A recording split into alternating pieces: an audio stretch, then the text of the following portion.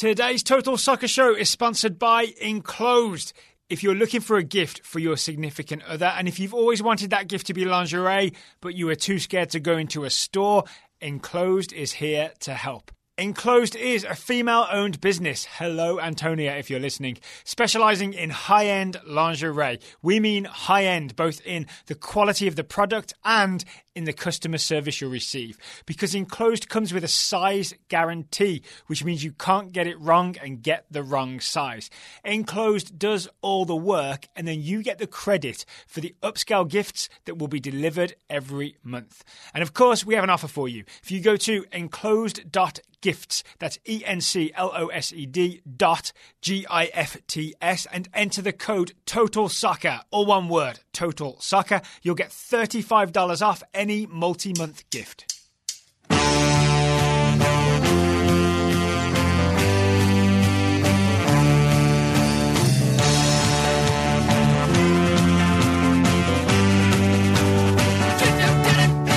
Hello and welcome to the Total Soccer Show.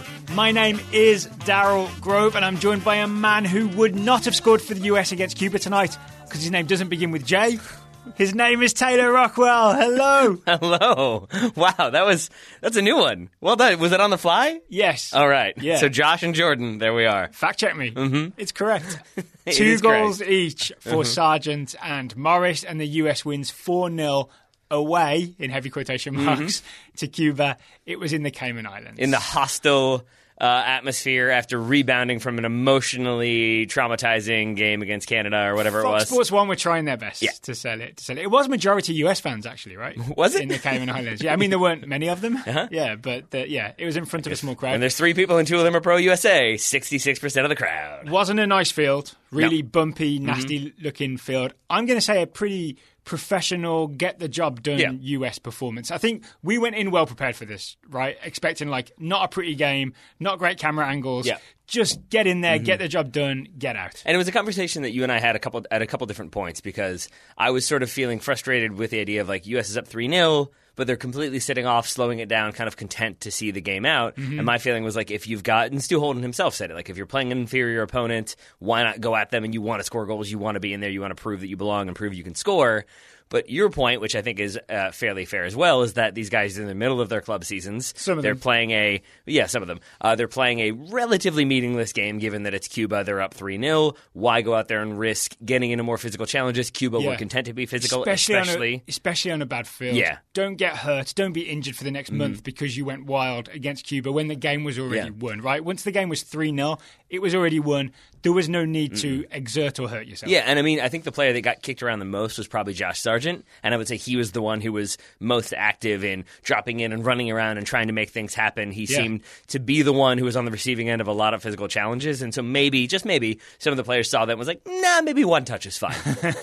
Or maybe slow touches around the back are fine as well. So to review this this game, USA v Cuba, it's secure, worth saying it secures our passage to the CONCACAF Nations League Finals, which is a 4-team tournament will take place in June.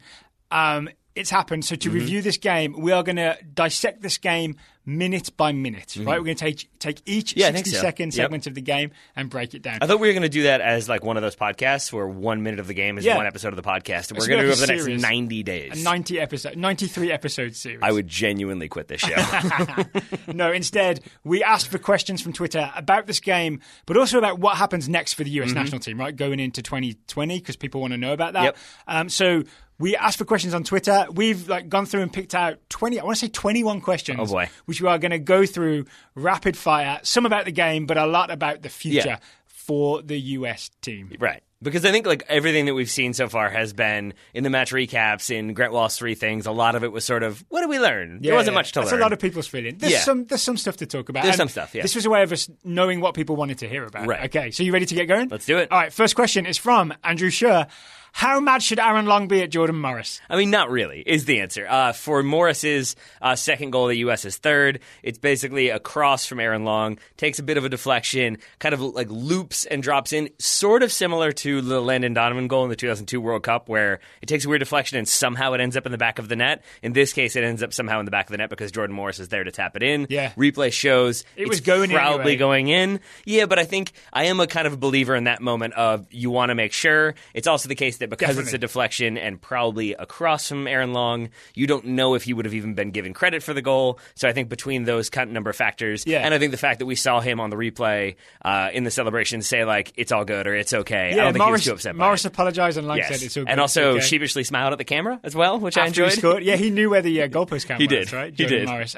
Also, Aaron Long's not short of international goals, right? That's true. I mean, didn't he score against Canada just a few days ago? He's fine. He did. And he helped take down Thanos. So I think with all that in mind, like he's having a good year. He's having a good year. So next question. I guess we'll go back and forth asking the questions instead of me keep doing it. Okay. Josario Machoa, did we learn anything new tonight? No, not in a big way, but just us watching the game, we were watching for patterns. And I think what we did, not learn is maybe the wrong word, but we observed that the US went out there with some bear-haltery patterns of play, which is they'd been told to do specific things in possession. Right. One obvious example was to switch the field. It happened a lot, right, where the US would be on one side, Cuba would shuffle over a little bit, and we would quickly switch it from, say, left to right, out to Yedlin or out to Paul Arriola, and that would be the way that we would get around Cuba, right? Because they were very, very tight and compact. So we switched the field, and that stuff really, really worked. Yeah, I would say that's definitely a thing we learned in terms of patterns of play. I think we learned that the U.S. players as a whole have a decent first touch when it comes to CONCACAF fields, because I do think that there were moments in which the ball would just pop up for no reason. There's the one that we both noted with Tim Ream where it pops up and he's able to control it really well. The Jordan Morris's first goal, the one that he takes after Weston McKennie flicks it on, again, under difficult circumstances on a soggy field with probably traction being limited, that he kind of kills that ball dead and then finishes well. Again, good first touches, good sort of technical play from the U.S. in a game that sort of invited non-technical play. Yep, so they're never going to be like massive big picture things that we learn that like, oh, suddenly this is a revelation, but you can just observe little things in a game like this. Like I also observed just a little pattern where when the centre-backs had the ball on the left side, McKennie would come deep and show for the ball. Right. When the centre-backs had the ball on the right side, Roldan would come deep and show for the ball. Those are like the left side and right side attacking midfielders. So just little things you can observe. Nothing big picture, though. No, and then I would say, and then one more little thing, or a couple more little things, would just be some of the selections for the starting 11. Like you and I had wondered, is it Zardes or is it Sargent? Is it Zardes because you reward him for what he did against Canada and kind of how good he was in that one? Here we see, nope, like Sargent still has a role, and I would say did it much better, again, against Canada, but still better control for the most part, able to scrap, able to drop in, able to be involved. And I would also say the other question we had is, will we see Jackson Ewell at number 6 again? We saw it again tonight, which to me means... Oh, there's a question about Jackson Ewell later. It's him and probably Michael Bradley right now for the number 6 spot. Yeah. We shall see. He's definitely ahead of Will Trapp, right, based on this starting line. Seems that way. Next question is from @DJ Bonus Beats. How is this better than a friendly against a European team or a South American team? It's probably not, is the answer. I think that's right. The U.S., like initially we thought like, oh, they just kind of got a bad draw for CONCACAF Nations League. Really, this was kind of par for the course across all 4 groups, that there was one standout team, one decent team, okay team, and then one pretty bad team. In this case, it's Cuba not getting any points. Yep. So I think the only things you could say is that it's a competitive game, which means you can cap tie players. So at least that's a useful thing. Yeah. It is going on the road in like weird CONCACAF conditions. It's 80 degrees and very humid in like the Cayman Islands right now. So you got to do that, I guess, a little bit. But aside from that, it's probably not better right now. I think what you have to think about with the Nations League, and this gets to a question we're going to get later, is the future. So Beamer Jenkins then asks, why was Cuba picked for League A? Yeah. Why was Cuba in League A? They are clearly the least qualified CONCACAF squad, so why not a team on the cusp of the Hex, if not in the Hex? So Beamer is essentially complaining about the quality of opponent we faced in League A, which should be the top tier of the CONCACAF Nations League. Yep. I know the answer to this, why Cuba was picked for League A, instead of, say, a team like Jamaica, who ended up in League B, who would have been a much tougher challenge. Did you get a look at the qualification process? Yeah, because CONCACAF wants to avoid communism, right? And so they wanted to make sure that they had a communist representative. Is that not it? That is not it. Okay, no, it's mostly because, I do think I'm going to let you explain it because you will be able to say it better than I can. But I think my takeaway from this is it's the first time we're doing this. They're trying to figure it out. Yes, I think that's absolutely it. So the way that the leagues were picked, League A, League B, League C. League A, the first 6 teams in were the teams from the 2018 World Cup qualifying hex, right? So you have those 6 teams already seeded in there. And then every other team in CONCACAF was placed in one massive league table. It had like 30-plus teams in it. And then they all only played 4 games each. And then then they were ranked in the table. And then the top few teams from that were placed in League A, right? And the reason, if you compare Cuba with an obviously superior team like Jamaica, they both played 4 games, won 3, lost 1. Cuba had the superior goal difference because they got to have a game against Turks and Caicos and won 11-0, right? So it's just that they had a superior goal difference because they got luck of the draw in the opposition they faced, whereas Jamaica didn't. It's like when you're 4 weeks into the Premier League season and like there was the Hull City are top of the table because they won all 4, but they're playing relegation candidates, and it's like, okay, end the season there, Hull are your champions. That's kind of what happened. It was I still think the CONCACAF Nations League is a decent idea. I think it was a very poorly thought through qualification process that did not produce best results. Maybe they should have just gone with FIFA rankings for the initial staging of the CONCACAF Nations League. Yes, and I'm sure there are reasons why, and I'm sure it relates to making every federation within the confederation feel like they're involved and feel like they have justification for playing and have a chance to make it to the top tier. But still, I'm with you. It makes more sense to go with the rankings up front. Cuba definitely relegated after this inaugural edition of CONCACAF Nations League. Yeah, I believe it's my turn. John Neon, did you see anything from Yedlin tonight that says he should be ahead of Reggie Cannon? No. I mean, it's tough, right? Because it's Cuba. So even if he'd been lights out, you could have said, oh, it's only Cuba. But I still saw a lot of moments from DeAndre Yedlin where we switched the field or there was a long diagonal and he didn't control it. Right. It was like the flip side of, he got an assist, right, against Canada when he miscontrolled a long diagonal from Ewell from a free kick, but then chased it to the end line and still got the cross in to the far post. There were a couple of those where he just miscontrolled it and it went out of play. Yeah, and I was trying to pay more attention to it because we had a few people who are either maybe Yedlin fans or Newcastle fans or some combination of the two who said that we've been a little too harsh on his crossing. Yeah. He's been good for Newcastle in his delivery, in his kind of attacking play. I think I agree with you. I saw some of what you saw tonight. Worth noting, he has the quick throw-in that leads to the Areola assist for the first goal. He does, That's good awareness. And I do think that if you're going to be on the front foot, if you're going to be much more attacking, he is that option who has the pace to sort of run behind when the ball's on the left side and you get that big diagonal in. He seems like he is a decent enough attacking option from fullback. I don't know if that's enough to put him ahead of Reggie Cannon because I do think we've seen Reggie Cannon do a lot of impressive stuff as well in that right back spot, both defensively and offensively. Mark Bajarski asks, which player's stock has risen the most from the Nations League? So Jackson Ewell. 4 games against Canada twice and Cuba twice. Yep. Jackson Ewell. Okay, so he played I believe he played in the home game against Cuba.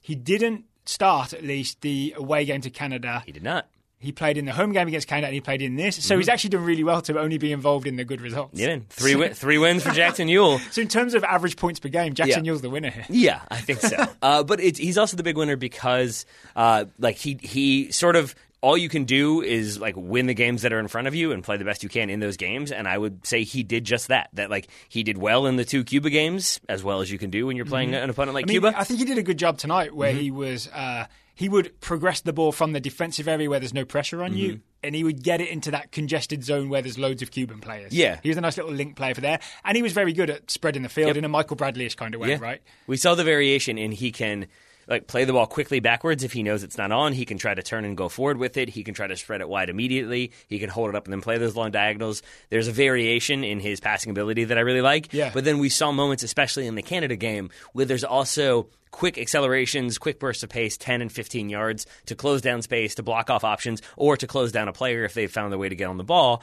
And I think that's something that we don't see as much from Michael Bradley. We tend to see him be more central and like cerebral, I think is the word that gets thrown around a little bit with him, and kind of has other players cover in for him. That's like the thing that sounds like a compliment, but maybe isn't. Maybe not. Yeah. Maybe not. So I think Jackson Ewell... Ewell... It's the opposite of athletic, maybe. Yes, yes. I think Jackson Ewell showed he can do a lot of what Michael Bradley does and then can do a few other things that maybe Michael Bradley Bradley doesn't do as well. Okay, Again, so I don't know if that puts him ahead. Maybe that's a question for later, but I think is a question for later. He's a big performer. And then I think Jordan Morris, not necessarily just Nations League, but I think he has had a very good year, and that did not change with the Nations League. Yeah, so his good form for the US has coincided with good form for Seattle and winning MLS Cup with Seattle. But I think, there's a good shout for Jordan Morris because he's now a go-to US men's national team guy.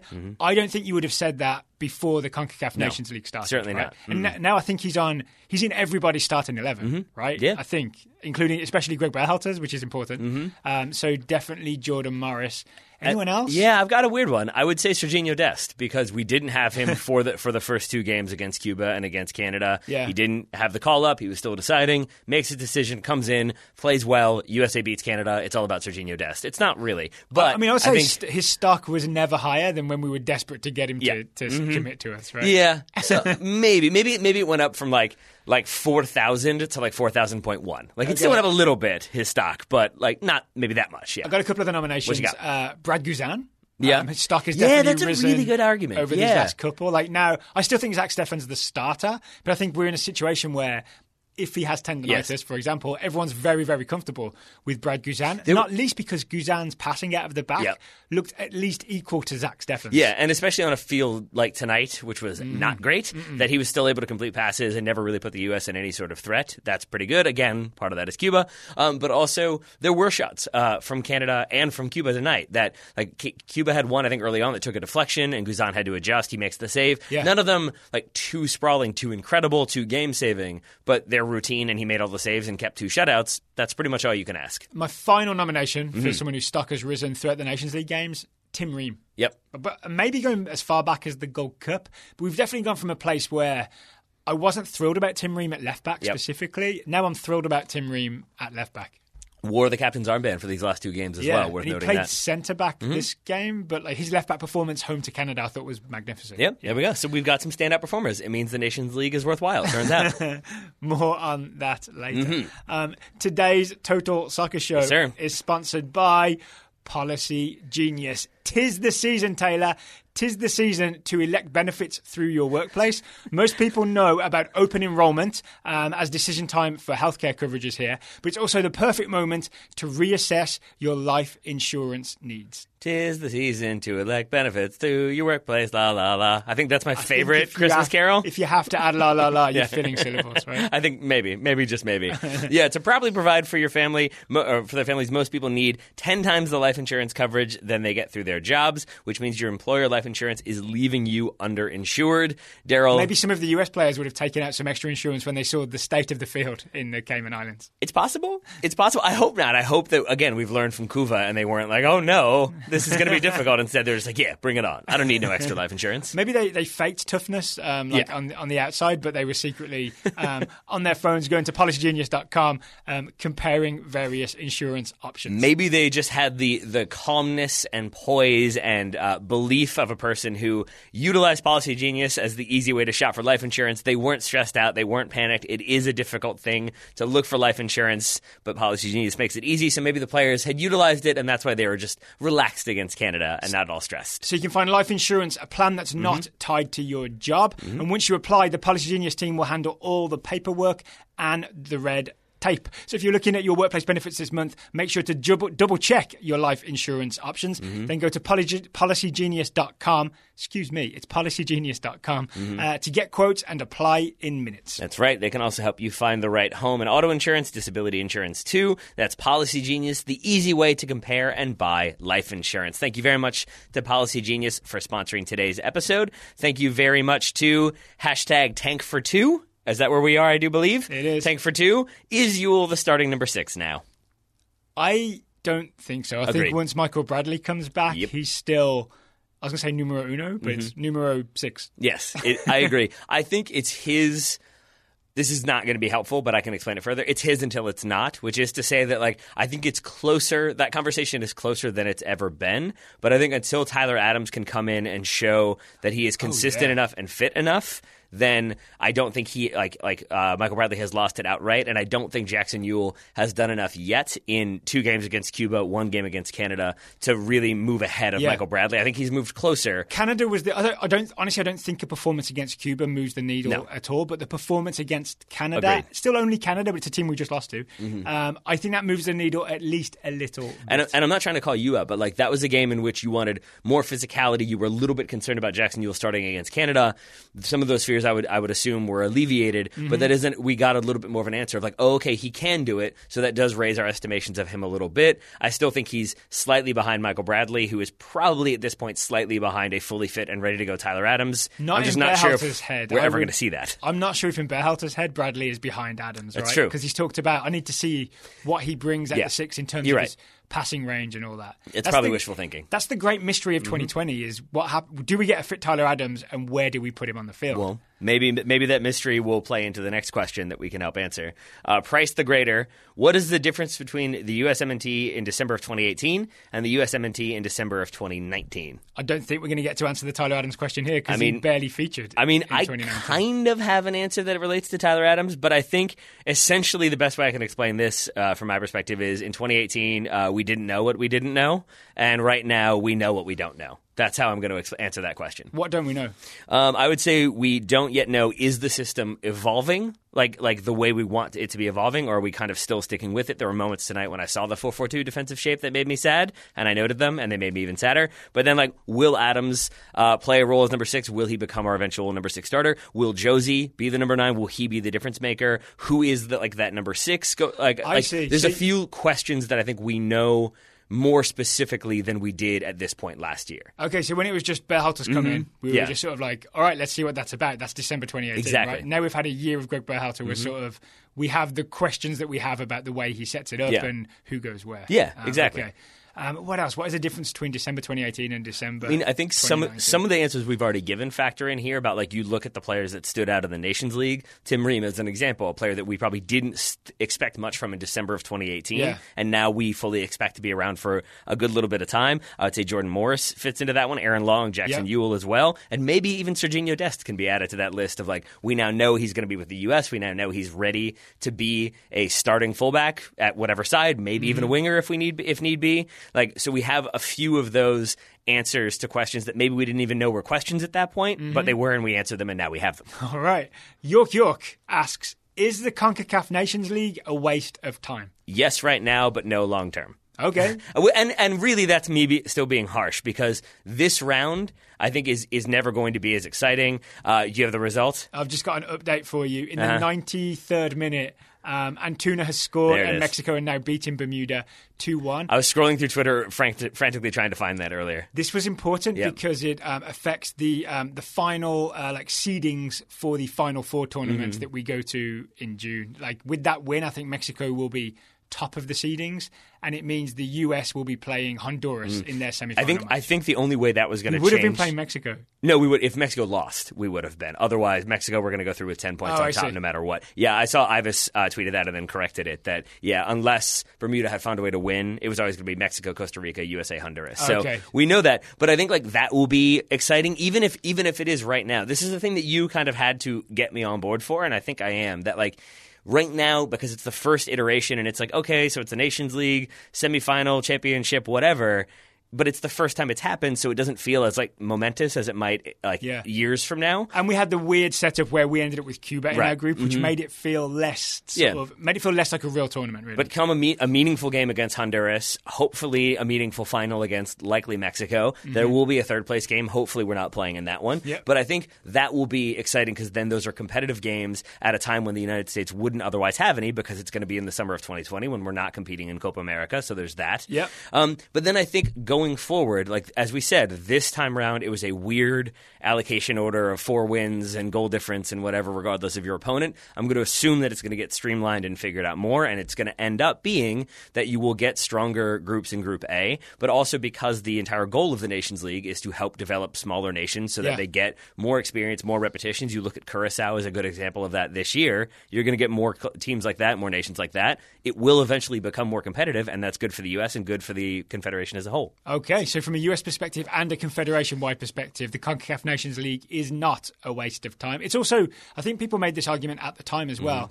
You got to remember that they're doing the UEFA Nations League, so games against European countries are a lot harder to come by all of a sudden, because their calendar is full of those games. This right? is true. So you've got to have your own Nations League just to make sure that you can have some games, basically. Yeah, I would agree with that. I think it really does just come down to the fact that it was Cuba who are such an eminently beatable team. Actually, I would also point to the games against Canada as evidence that it's not a waste of time. We had some drama, right? We had the low of losing away to Canada and the medium high of redeeming ourselves in Orlando. What I'm hearing... That doesn't happen if it's friendlies, right? That only happens when there are points at stake. This is true, but what I'm hearing now is a Daryl conspiracy in which the United States threw the first game against Canada to build drama for the Nations League. I see what you're doing here, Daryl. Yeah, that's what I see it what is. you're doing. Yeah, Yep. it was like a wrestling narrative. Yeah. Jesse Frankel, who from the recent youth teams has a chance to break into the USMNT in 2020 and start to push for a 2022 spot? By the recent youth teams, are we including U23s? Or are we only doing like U20s and U17s? I'm going to say whatever you want. It really depends on if Richie Ledesma gets some first team minutes for PSV. I think he's a candidate, but it all depends on him getting first team minutes for PSV, right? Same goes for any of those kids in the Netherlands or in Germany. Right. I think the one that seems to be Chris Richards the same. I reckon maybe one Bayern Munich appearance, like senior team Bayern Munich appearance, and I think he might get himself a call-up. Yeah, I think that's a good shout. I would say Giovanni Reina kind of similarly. If he breaks through at Dortmund. It feels like this 2020 could be sort of the parallel for when Christian Pulisic first found his way, when it was like you have the winter camp where he's maybe Rando could be training with the first team. Yeah. Maybe that goes well. Maybe he comes back. Maybe play some friendlies in the winter camp, and then he's got like, oh, now he's on the bench for this game, and he got like 5 minutes in the DFB Pokal, and you start to see a few minutes here and a few minutes there building a little bit of consistency. Mm-hmm. That would probably be enough as well for him to start getting call-ups in 2020 in maybe those March friendlies with an eye towards potentially the CONCACAF semifinals and final. Yeah, I don't disagree. I think maybe a more realistic shout, because he's already in a first-team situation, and this is a U20 and then also U23 player. Mm-hmm. Paxton Pomykal, he's already had his 5 minutes or whatever he played against Uruguay. I think there is a serious chance that he could break into the senior team in 2020. Yeah, just depending on, I guess, injuries and if he gets a move, if he moves elsewhere, maybe he's going to be focused on that. We shall see. Or if he's busy with the Olympics. But is that, I mean, and there are definitely other names that you could throw out there, but a lot of them would be me sort of like, I hope this works. It could be that guy. But those are the only ones that I feel, because like even Alex Mendez, I think we would both agree you want to see him start getting first team opportunities or being involved in the Ajax first team before we see him. Yeah, same as Ledesma. Yeah, exactly. Yeah, but I almost feel like it's less likely for Mendez just because that Ajax team is deeper. Is that? Right. Are they? Are you sure? Yes, they definitely are. Half Spaces Ben Harold asks, with January camp in Qatar and Germany/Holland on winter break, could Berhalter get some of the Euro guys in January camp for a bit? So some context for this question. I know you know, Taylor, this is for listeners who maybe don't know. January camp, the US often has a camp and then a friendly at the end of January, sometimes two. And then it's almost all MLS players, because those guys do not have club commitments during the month of January. Ben is asking, because Germany and Holland have a winter break, could we get some of those Euro-based players like Richie Ledesma or Alex Mendez joining the January camp? Two-part answer to this one. First part is that with some of those guys we mentioned, like a Gio Reyna, it makes more sense for him to stay with Dortmund while they're doing the winter camp, because that maybe potentially gives him opportunities to play with the first team, get friendly minutes, and then maybe go on to play the rest of the season. But the bigger one is just that, as far as I understand it, the winter break in Germany ends before the United States is probably going to be playing those winter-friendly games. So it's late December to mid-January. So if you wanted Josh Sargent, for example, to join the January camp, he can't, because the game will be at the end of January. He'll already be having Werder Bremen games in that time. Which we should note, like, the question was get them in camp for a bit, which maybe implies that Ben knew that one. But I would still say, like, to call them in for a few days and then send them back to their club, I don't know if that matters as much to me as them just staying with their club and getting the kind of repetition and patterns they need. The only argument for it is that it seems to be different to a regular January camp because it's in Qatar. So I don't think this is official yet, but US Soccer's talked about this. It's probably official at this point, right? The January camp will take place in Qatar to basically get used to the country and the setup, and just give everyone a little taste of what life in Qatar is like in advance of us, fingers crossed, making the World Cup. Is it worth it to fly Josh Sargent out there just for a few days, couple of training sessions, he can have a look around Doha? No, I don't think No, so. okay. No, I mean, as far as I know, a lot of German teams end up going to the Middle East to play because it's warm weather. So they'll go there for those winter camps anyway. So he may already have that experience. Also because I believe at the end of it, the United States then flies back to play their second kind of January camp game in the U.S. So there's a game in Qatar and then a game in the US? And then I think there's the report I saw was like, and then maybe some closed-door friendlies against European teams who will be in that area already. So like you'll get some closed-door friendlies there. You'll get one game, but then the rest of the other game being back in the U.S. I don't know. Why are those arguments against Sargent just going out there for a few days to get a taste of life? Because it's exactly that. Because it's just like he's going out there to get a taste. Like I don't know if that actually helps him at all. Like being in a country for like 4 days. Yeah, does that really like? I don't feel like you can come away and be like, I know it all now, and now I'm totally settled. Yeah, it's a lot of travel. It's a lot of travel. Maybe he could just read the Lonely Planet guide or something. Yeah, all right, that's fine with me. Next question comes from Dan Vaughn. If Roldan and Lovitz are still getting starts after subpar play, why won't Greg Berhalter play the kids? Doesn't that make more sense? So the kids are either in the U23 camp, getting ready for Olympic qualifying, or they're in the Richie Ledesma, Alex Mendes situation where they haven't yet played first team football. Right. I think that's basically it, right? Yeah, I think so. I mean, I can't think of any other kids that could be playing instead. Like Dwayne Holmes is not a kid, right? He's mid-20s. No. I mean, I guess like maybe you could expand this to why not call in other names that we haven't seen in a while, like maybe give Fabian Johnson a go at left back, something like that. And I think that young whippersnapper Fabian Johnson. That's what I'm saying is like because you've already answered it. Like most of the young whippersnappers are either already occupied or haven't made their first team debut or are injured, so that kind of explains it.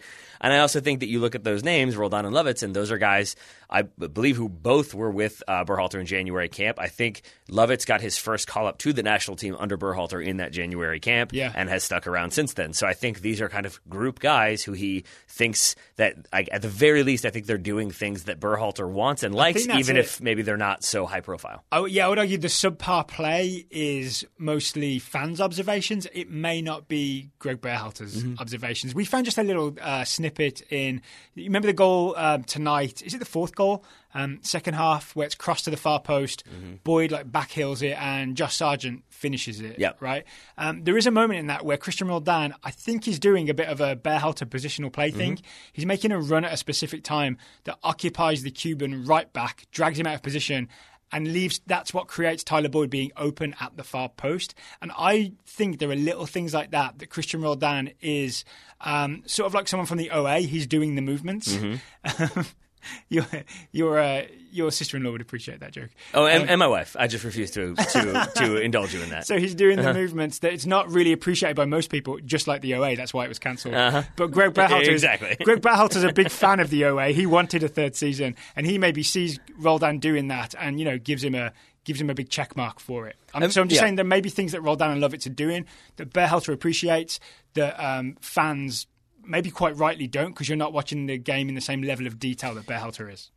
I agree with you, but about there needing to be a third season. No, definitely not that. I agree with you. I haven't even seen the show, but I agree with you that I've seen the dancing, and I'm like the weird thing. I'm just like, yeah, okay, there's enough stuff on Netflix. Netflix needs to calm down. I agree with you with everything you've said. I do also agree with some of the frustration about some of these selections. Yeah. And what I would say is that for me, again, this year has been about Berhalter sort of finding out what's working and what isn't working, figuring out who fits and doesn't fit. What will frustrate me is, as an example, again, Will Trapp may be a very nice guy, a good player for Columbus, but is he going to need to be on this team anymore? If Tyler Adams is fully fit, if Michael Bradley's fully fit, if Jackson Ewell is fully fit, that's 3 players playing number 6.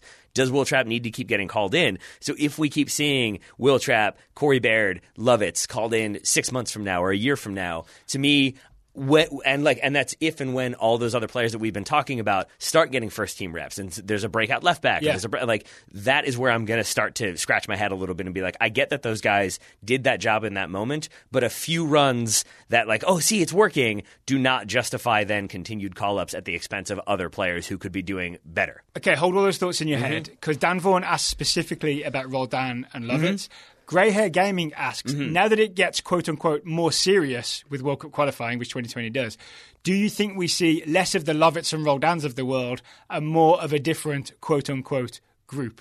So I think the Lovitz and Roldans of the world maybe also includes someone like Will Trapp, right? So do we essentially, if I can rephrase Grey Hair Gaming's question, do we start to see certain players phased out in 2020? Maybe Lovitz, maybe Roldan, maybe Will Trapp. Is there anyone else you could see being phased out if, for example, Ledesma or Mendes or Richards or some people start coming through at their club teams? I would actually stick with Lovitz and Roldan for a minute to say I don't think so with either one of them for different reasons. I think for Lovitz, like really, if you're looking at a defensive left back who's maybe going to get a little bit forward but really do much more defensive work, it's Tim Ream right now, and then it's probably Daniel Lovitz. And I don't really know who else is in there as a defensive left back. So Dest is an attacking left back. Yeah, and also which means Lovitz probably quite often makes the roster just in case you need that backup defensive. And I also think right now he's in the group. I want like my back four is Tim Ream left back, John Brooks, Aaron Long, and then Serginho Dest at right back. If that's the way Greg Berhalter wants to go, if that's where he feels most comfortable with Dest. Is that the starting four against Canada? It was indeed,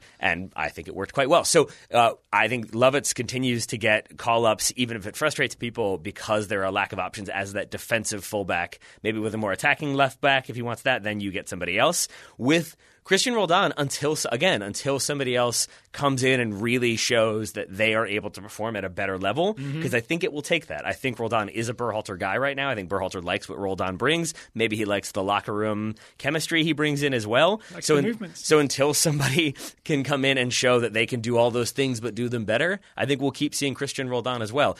It frustrates me a little bit because I would like to see Dwayne Holmes given a chance, even though he's only a number 10. I do think Greg Berhalter is really, really good at that, by the way. I think that's an underrated skill set. Like I think it was Will Parchman tweet this a couple months ago. Like, how is it that Greg Berhalter has made our entire conversation about the number 6 spot about who can play long diagonals? Yeah.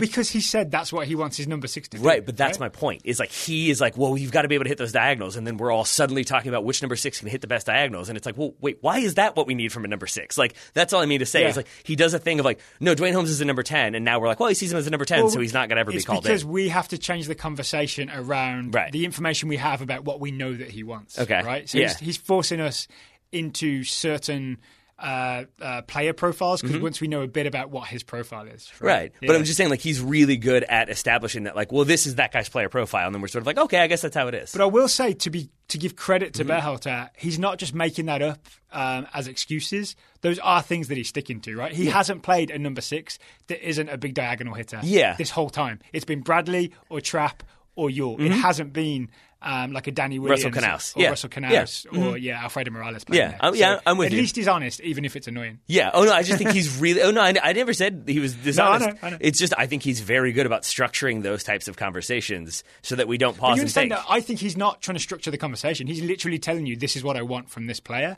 And then the only conversation we then can have, right, is who goes in that spot that can do that. Yeah, maybe. Yeah. We can agree to disagree to move on. But but I think in those moments that like you're going to continue to see Christian Roldan because that's the player that he likes in that spot doing that sort of role, and until somebody else can break through, I think again he'll stick around. So I think the big breakthrough of when the group changes could be post Olympics, right? And post Olympics could be post March if we fail to qualify, or post August after the tournament. I think that does open the pool up to more players, more potential players in the main senior team group. It does open it up to guys like Paxton Pomykal or Miles Robinson or someone like that, or maybe even Anthony Robinson becoming part of the senior group because there's no longer that U23 squad to push them into instead, right? So there might be a bit of a the floodgates might open a little bit once the U23 team is no longer an option to select players. Yeah, I agree with that. And then the only other wrinkle that I think is worth noting is if the United States starts playing, say we go to the CONCACAF Nations League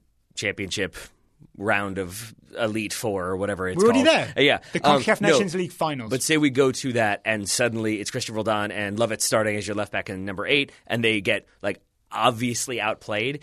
I think only if a player is obviously not at a level that is required for the U.S. going forward. And I know a lot of people would say the Lovitz isn't, Christian Roldan isn't. They're not world-class players. I think there's a better argument for Lovitz than Roldan. Yeah, but I'm not. Yeah. I'm saying like I'm not disagreeing with either one of those. Like I'm not saying no, they're definitely world-class. What I'm saying is that like until they're on the Ballon d'Or list, yeah, right? But until they are like obviously exposed at not being at that level, and that only happens very rarely. The one that comes to mind was like Breck Shea had that one game where he couldn't even like dribble in bounds, and I think that was kind of it for him for a very long time. It takes that level. Jürgen was like, maybe not. Maybe not. Yeah. So there's every now and then you'll get a few of those, but that would be the only other way. I do like his paintings.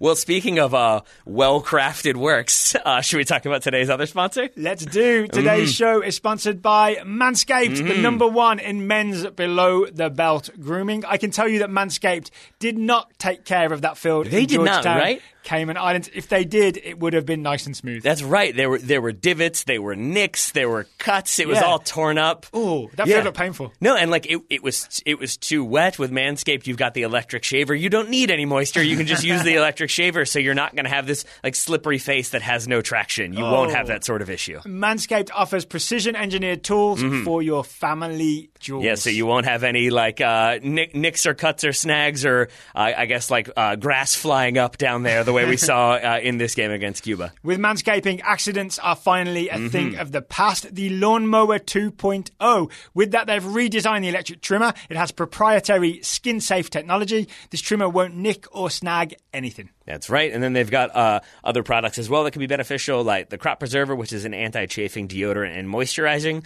for your downstairs parts. But again, like if you're suddenly going to find yourself in the Cayman Islands in an 80-degree evening with a lot of humidity, maybe you need some preventative measures against chafing, and maybe the deodorant factors in there too. Well, I'm convinced, but I want 20% off. Okay. Luckily, I can get 20% off and free shipping if I use the code TSS at manscaped.com.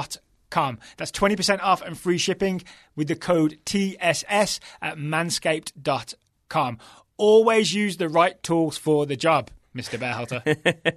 Thank you very much to Manscaped for sponsoring today's episode and for, in an alternate reality, taking care of that field so it was well-groomed and ready to go. Next question comes from Beardless Jack, who simply asks, what will we remember most from 2019?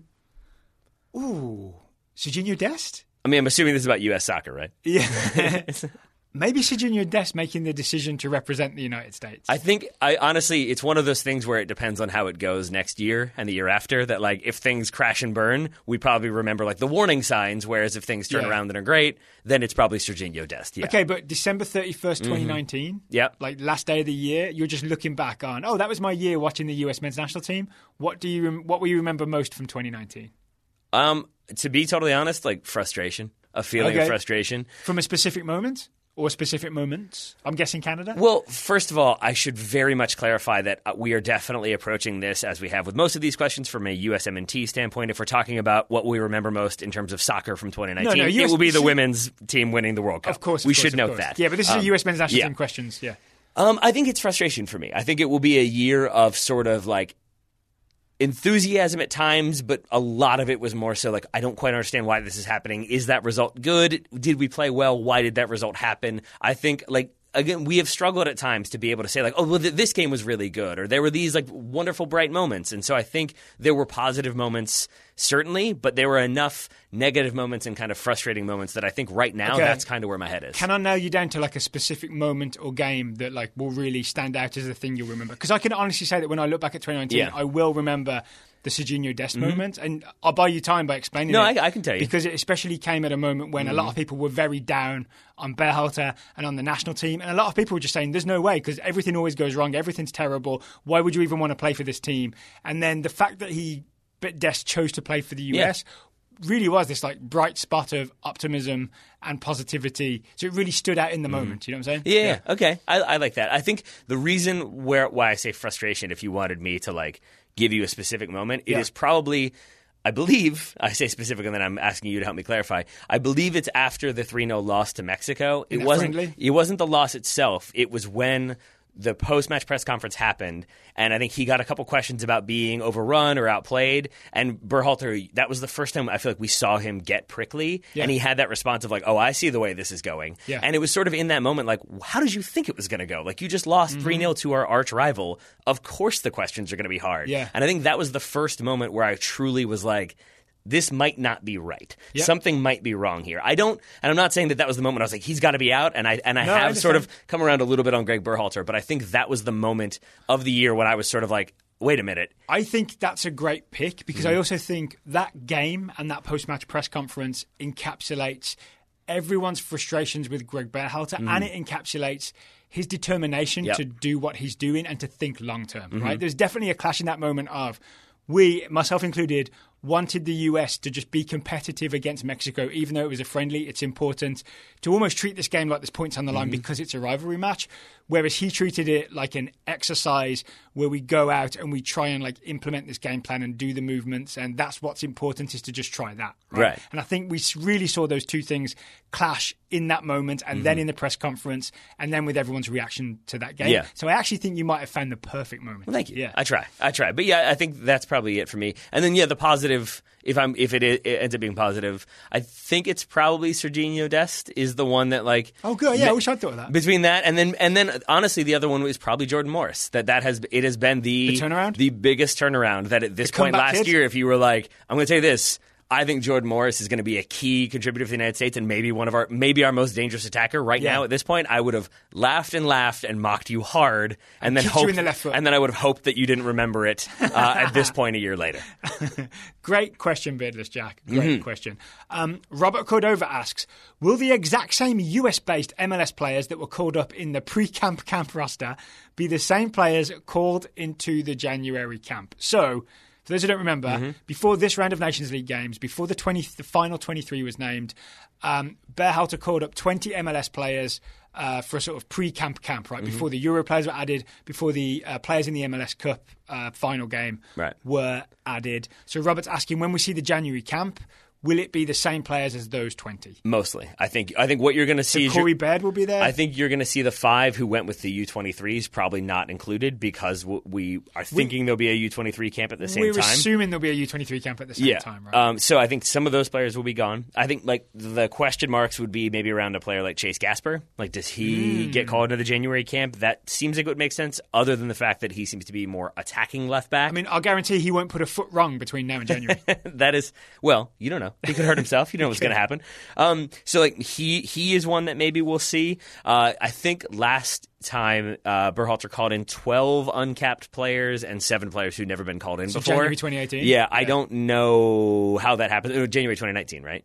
Yes. Yeah, I don't know how that would happen this time because looking at MLS this season, like I don't see a lot of breakout players that haven't already gotten some looks by Berhalter or some looks by U.S. Soccer. So I'm sure we'll see a few names, but yes, I think overall we're going to see a lot of the same names we've seen. I'm going to say, assuming there is a U23 January camp, that camp is going to take all the fun out of the senior roster camp because the guys that you would have been excited about, like Pomykal or Aronson or Miles Robinson, will all go to the U23 camp, and it'll make the senior camp will be the same old, right? Yeah. It'll be very much the group. Yeah, and I think like with that in mind, because Corey Baird. We talked about like do that thing you do. The 5 players who I forget now is like Georgi Mihailovic, Mark McKenzie, Jeremy Obobase. I forget, there's 2 more in that like 20-player camp. If they'll be with the U23s, I don't know if Keaton Parks was in there, but he's one who he's gone back to Benfica, I believe. Yeah, so like if NYCFC make that official, another one similar to that would be Emerson Hyndman. If Atlanta United made that official, maybe both of them are involved in the January camp. Oh, yeah. But that depends on them especially being made. Hyndman because he's too old for the U23s. Yeah. Okay. There you go.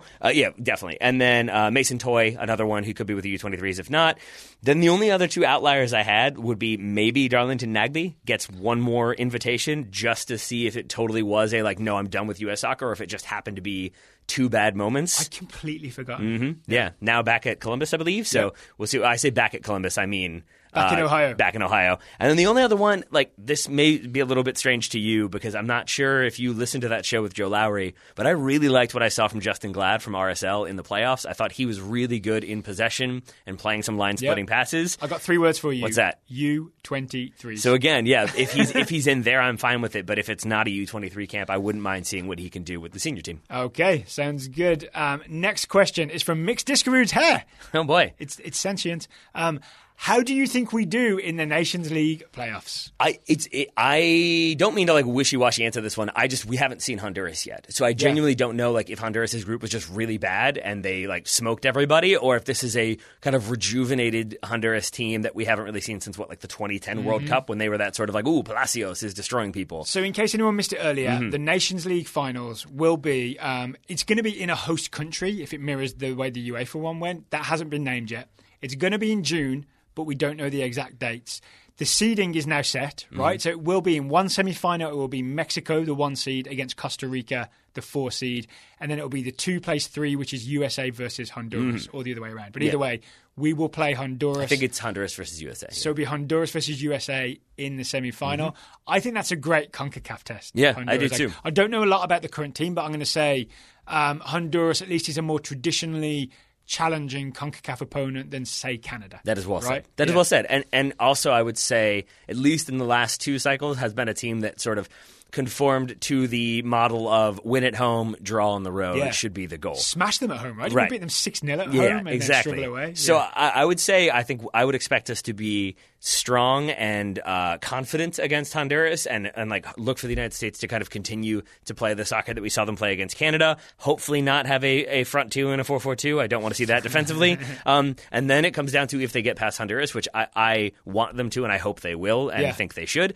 Then it comes down. Yeah, we expect them to beat Honduras, right? So to answer the question, how I think I'm do we just we'll being do? very mindful that I have not seen Honduras, so I don't want to be like, they're easy. All right, but based on what we know and feel right now, we think we make the final, at least. Yes, yeah? And then it's Mexico, and I don't have any ideas what's going to happen there. Well, hopefully it looks more like the Gold Cup final than the friendly that followed it, but looks like a better version of the US in the Gold Cup final. Right. Yeah, and I think that's probably what we should hope for, is that I think as long as you're seeing like measured progress where, we couldn't even complete that pass before, we had no answers for it, now we're completing sequences of passes, or we are having more direct balls to sort of alleviate pressure. Mexico made that swap, but it still didn't really matter because we were able to shut down that side as well. Like, I want to see the United States sort of respond to some deficiencies from the first 2 times. I want to see direct balls that look like they're part of a plan. Like, that not a direct nice. ball like, we can't play out, so let's just go direct. But I'd like to see us go direct, and then the striker has like someone trailing them or running behind them or running parallel to them. So it's like a pattern that's been established of, okay, when we go direct, this is where everybody needs to be.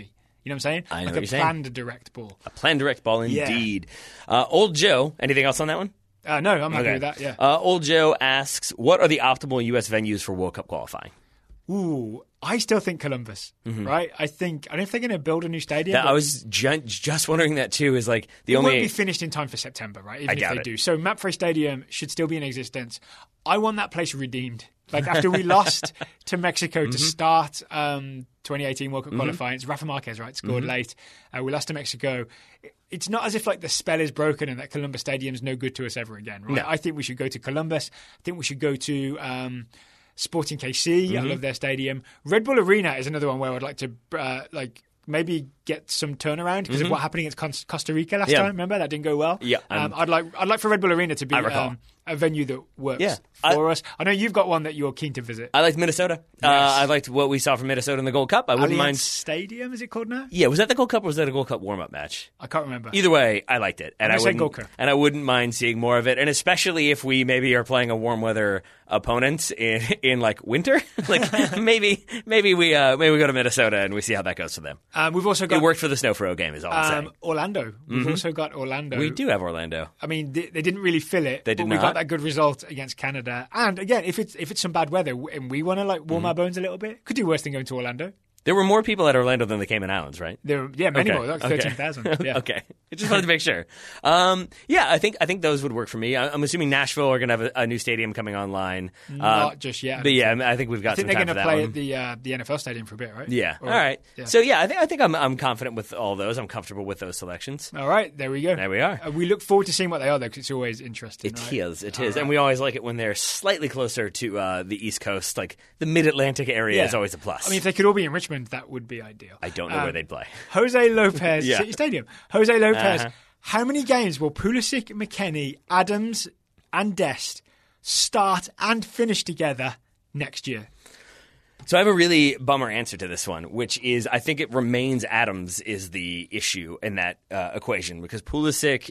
He missed some time here and there this year, but a lot of that I think can be explained by playing a lot of games both for club and country. I'm less concerned about him. Weston McKennie has been a consistent player for the U.S. Serginho Dest thus far in his 2 games of eligibility or total eligibility. It really comes down to Tyler Adams, and that's an injury where we kind of like, oh, he's coming back soon. Oh, he's coming back soon. Oh, he's training. He'll be back soon. Yeah. Oh, he'll still be back soon. And I think I heard Matt Doyle talking about it on Extra Time that like even his like latest Instagram photos are him very lightly training with light weights. Yeah. It still doesn't seem like he's close to consistent first team training, which means he's not even close to consistent first team games. All right, so in terms of coming up with a number, there are games that these guys could be available for. Not January, because they're not eligible for it, or they're not available for it. 2 games in March, 2 games in June, because even if we lose the semi-final, there's a third-place playoff. 2 games in September. We would assume normally there's like a warm-up game before like any sort of competition. I don't know if there will be. Okay. Because I don't know if there's time, because we might be using all the international dates to go into Okay. this. But here's the games that I can guarantee. Cool, All right, cool. let me start again. 2 games in March, Yep. 2 games in June, 2 games in September, 2 games in October, 2 games in November. 10 games. Yep. There are 10 games available. This is very pedantic, I will guarantee that they will start and finish 0 games together. Really? Because either someone will be injured or missing, or someone will get subbed out. Yeah, that's a good shout. It's the start and finish that's the problem. If we maybe go to... So that's the pedantic answer is 0, right? Because of the way that works for games. But if we go maybe more with the spirit of the question, how many games will they all be on the field at the same time together? I don't know, maybe 4, depending on Adams eventually getting back. It's a depressingly low number. I'm with you on that. Based on one. our 2019 experience, I mean, it's low, right? and like we still, gosh, this is going to be a real bummer. But like we don't know if this is an outlier, like a really rough year for Tyler Adams. We have seen in the past. It's been since March, right? With just 1 quick game back for the DFB Pokal. If you take that out, it's been 8 months. I can't believe how bummed I'm about to be about this one. But like we've seen it before with players that like they have an injury, it takes forever to come back. When they come back, maybe they've lost a little bit, but they try to force it back. They get an injury again, or they take to like. I'm not saying that's where Tyler Adams will go, but that I think is the big factor in how many games they all get to play together. So yeah, maybe 5 optimistically they'll be on the field like at the start together. With the substitution thing in mind, it feels like those 4, maybe Pulisic is the one who would most likely be subbed out because he tends to keep McKennie in. If you're playing a competitive game, maybe he keeps the right back in. So I don't know. Right, So I think maybe like my hope would be that we have them for those 2 CONCACAF games in June. Maybe for some of the World Cup qualifiers, we have all 4 of them on the field at the same time. I'm going to be optimistic and say 6. Okay. 6 starts together. All right. Jonathan Cantu. Oh, boy. Jonathan Cantu asks, do you think any senior team members will play for the Olympic team if they qualify? So for those who don't know, Olympics in Tokyo in August, it's a U23 tournament, but you can name 3 overage players. You can essentially supplement your U23 team with 3 overage players. I'll give you one, which is that Brian Sciaretta suggested that our U23 goalkeepers are a little inexperienced and weak right now, and this might be a perfect tournament for someone like Zach Steffen to go and be an overage player. It's never like the overage players that you like totally want though. Like I remember always hoping it was going to be. You always like, just pick your 3 best players and say, I hope it's that. Exactly. So but I do think Zach Steffen is maybe one of our best players at this point, and I think that makes a lot of sense for him to go, and that would make me very excited and slightly more optimistic, to maybe significantly more optimistic. I think Zach Steffen's very good. There's always the trouble of it running into the start of the European League season as well, right? But then also simultaneously happens at a time when MLS will be ongoing, so then do you take an MLS player and take them away from their team for the duration of the Olympics? It's easier to get them away. Yeah. Yeah? All right, so do you have any other ones? Because I was leaning like maybe like a DeAndre Yedlin to get him more reps and kind of like keep him in consideration and see how he does, and maybe he can be a leader for the team going forward. I mean, I think it sort of depends on the club situation, right? Which we cannot foresee in August. So we may as well just go like best case scenario. I mean, maybe like Michael Bradley for experience, and because he might not make the 2022 World Cup, this could be his last tournament. So let him go and play at the 2020 Olympics. Josie Altidore maybe wouldn't be a bad shout either. Because he's missed so many tournaments. Actually, I think that is the best shout. But then there's a striker who's not getting the experience they would have got. I'm fine. Josie Altidore makes a difference there. I'm going to say Josie Altidore. I'm going to say Zach Steffen. And then it's a tough one after that. Maybe Jackson Ewell. Throw Jackson Ewell in there and let him run a midfield. Jackson Ewell's a really good shout, actually.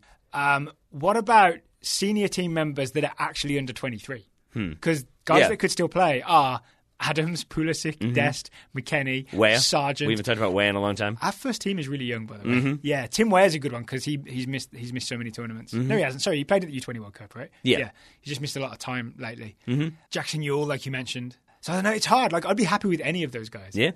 I mean, I think As I said, though, it never ends up being entirely who you want. It never ends up being entirely who you don't want either. So whoever you most medium want is who will end up being those three players. All right, okay, but I'm just getting in my head now, not the overage players. Tyler Boyd is the player I most medium want, so Tyler Boyd will be on that team. Not the overage players. Think of those high-profile guys who are still under 23. If you're Christian Pulisic, do you risk your preseason with Chelsea? Nope. By going to the Olympics with the US? No, you don't. And Why think not? Because that was one of the specific reasons that Frank Lampard spelled out, is that he did not have a break transitioning from the summer to Chelsea's preseason. He came back early, but he still only had like a week off, and thus maybe wasn't up to the fitness levels. Took him a little bit longer. He kind of rushed back, and so I think with that in mind, I think Pulisic probably needs a full summer off to kind of relax, recuperate. Fair. Okay, say you're Tyler Adams. You've missed so much soccer.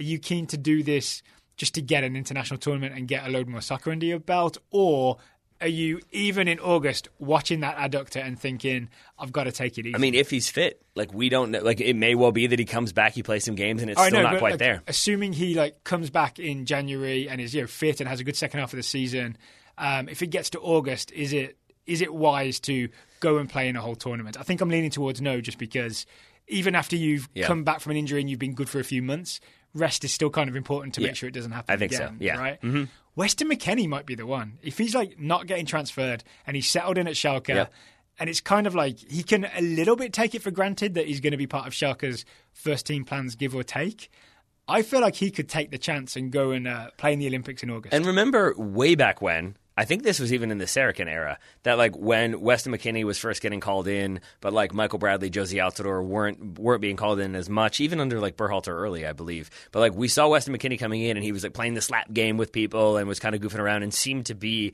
a sort of leader focal point for that team. I think he's a good personality. I think because it was a younger team that didn't have as many true veterans. I think people kind of were happy to look to him. So I think you put him in that spot with the Olympic team, and I think maybe it works out. So I'm going to say Josie, Weston McKennie, Zach Steffen. All right. I would like those a lot. Okay, I'll go with that as well. Okay, I'll go with that as well. Two more questions to get to. USMNT Tweets asks, who will make a bigger impact with the senior team next year, if any? Yanez, Ledesma, Mendes, or Reina?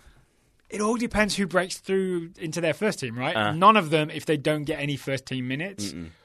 Weirdly, my guess is that Gio Reyna gets his Dortmund debut before Uli Yanez gets his... Oh, Uli Yanez doing really well with the Wolfsburg U19s, though, right? This is tough. I'm going to say Gio Reyna because I think he makes a surprise appearance for Dortmund, and then maybe by impact, I think plays 1 minute or 5 minutes for the senior team. I agree. I also think for two other little reasons in there, I do genuinely think one of them is his dad helps. That not in terms of his dad's Claudio Reyna, so he gets a chance, but more so that there are relationships that I feel probably Greg Berhalter, having played with Claudio Reyna, can be hey, how's Gio doing? I've never seen him this good. I do think that probably helps a little bit. And two is just that it's at Dortmund, where there's already kind of prior of young American comes through, gets minutes, they develop him really well, and it works out well. So I feel that probably also plays into his favor, that if he's with the first team training, getting some minutes, I think that translates more directly to getting USMNT looks. I actually want to change my answer. Okay. To Richie Ledesma. Okay. Because I think by the end of 2020, he might have made his PSV debut. And he will have played, hopefully, in the Olympics.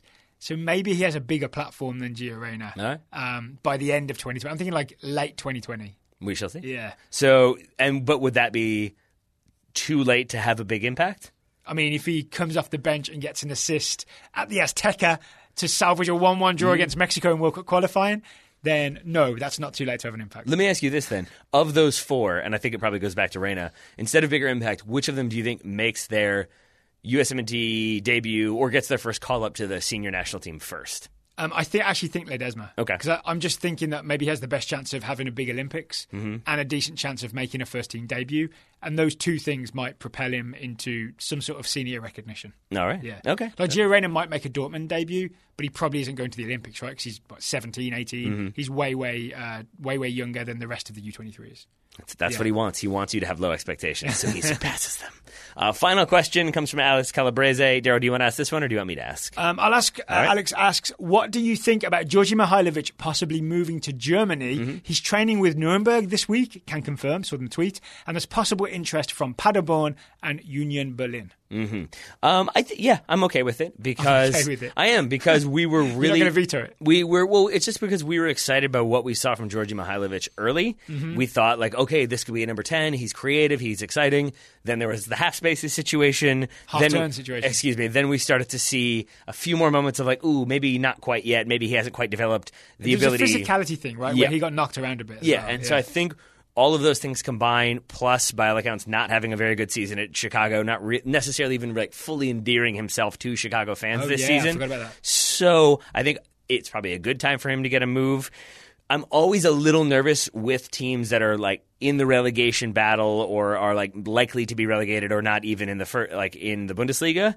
I feel better about Nuremberg because I think that's one where in the second two Bundesliga there's maybe less pressure right away, whereas with Union and Paderborn, maybe they don't have as much money, so that if they're going to spend big, they're expecting him, big for them, expecting him to then come in and have a big impact. And if he can't do that, then maybe he falls way down the pecking order very fast. So maybe he has more chance of playing at Nuremberg. That's what I'm saying, yeah. I think so. I would also say, in terms of us being worried about his physicality, I think going to Germany and playing even in the second Bundesliga, you're kind of getting forged in fire at that point, right? There's no lack of physicality in German soccer. Nah. So it might be good for him. And it might be like a bit of a shock to begin with, but he'll probably get used to it and it will improve his game.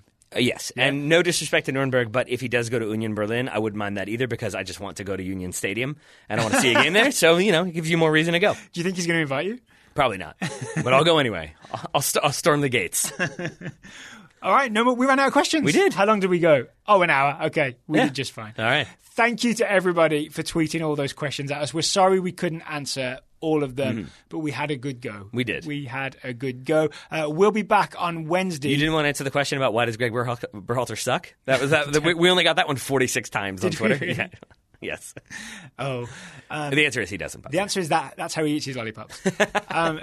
We will be back tomorrow, Wednesday. He's a patient man. With a roundup of all the news that we kind of haven't had a chance to talk about because we've been so very myopically US focused for the past few days. But all sorts has happened in the world of soccer, right? So we are on Wednesday going to do a big quick fire news catch up.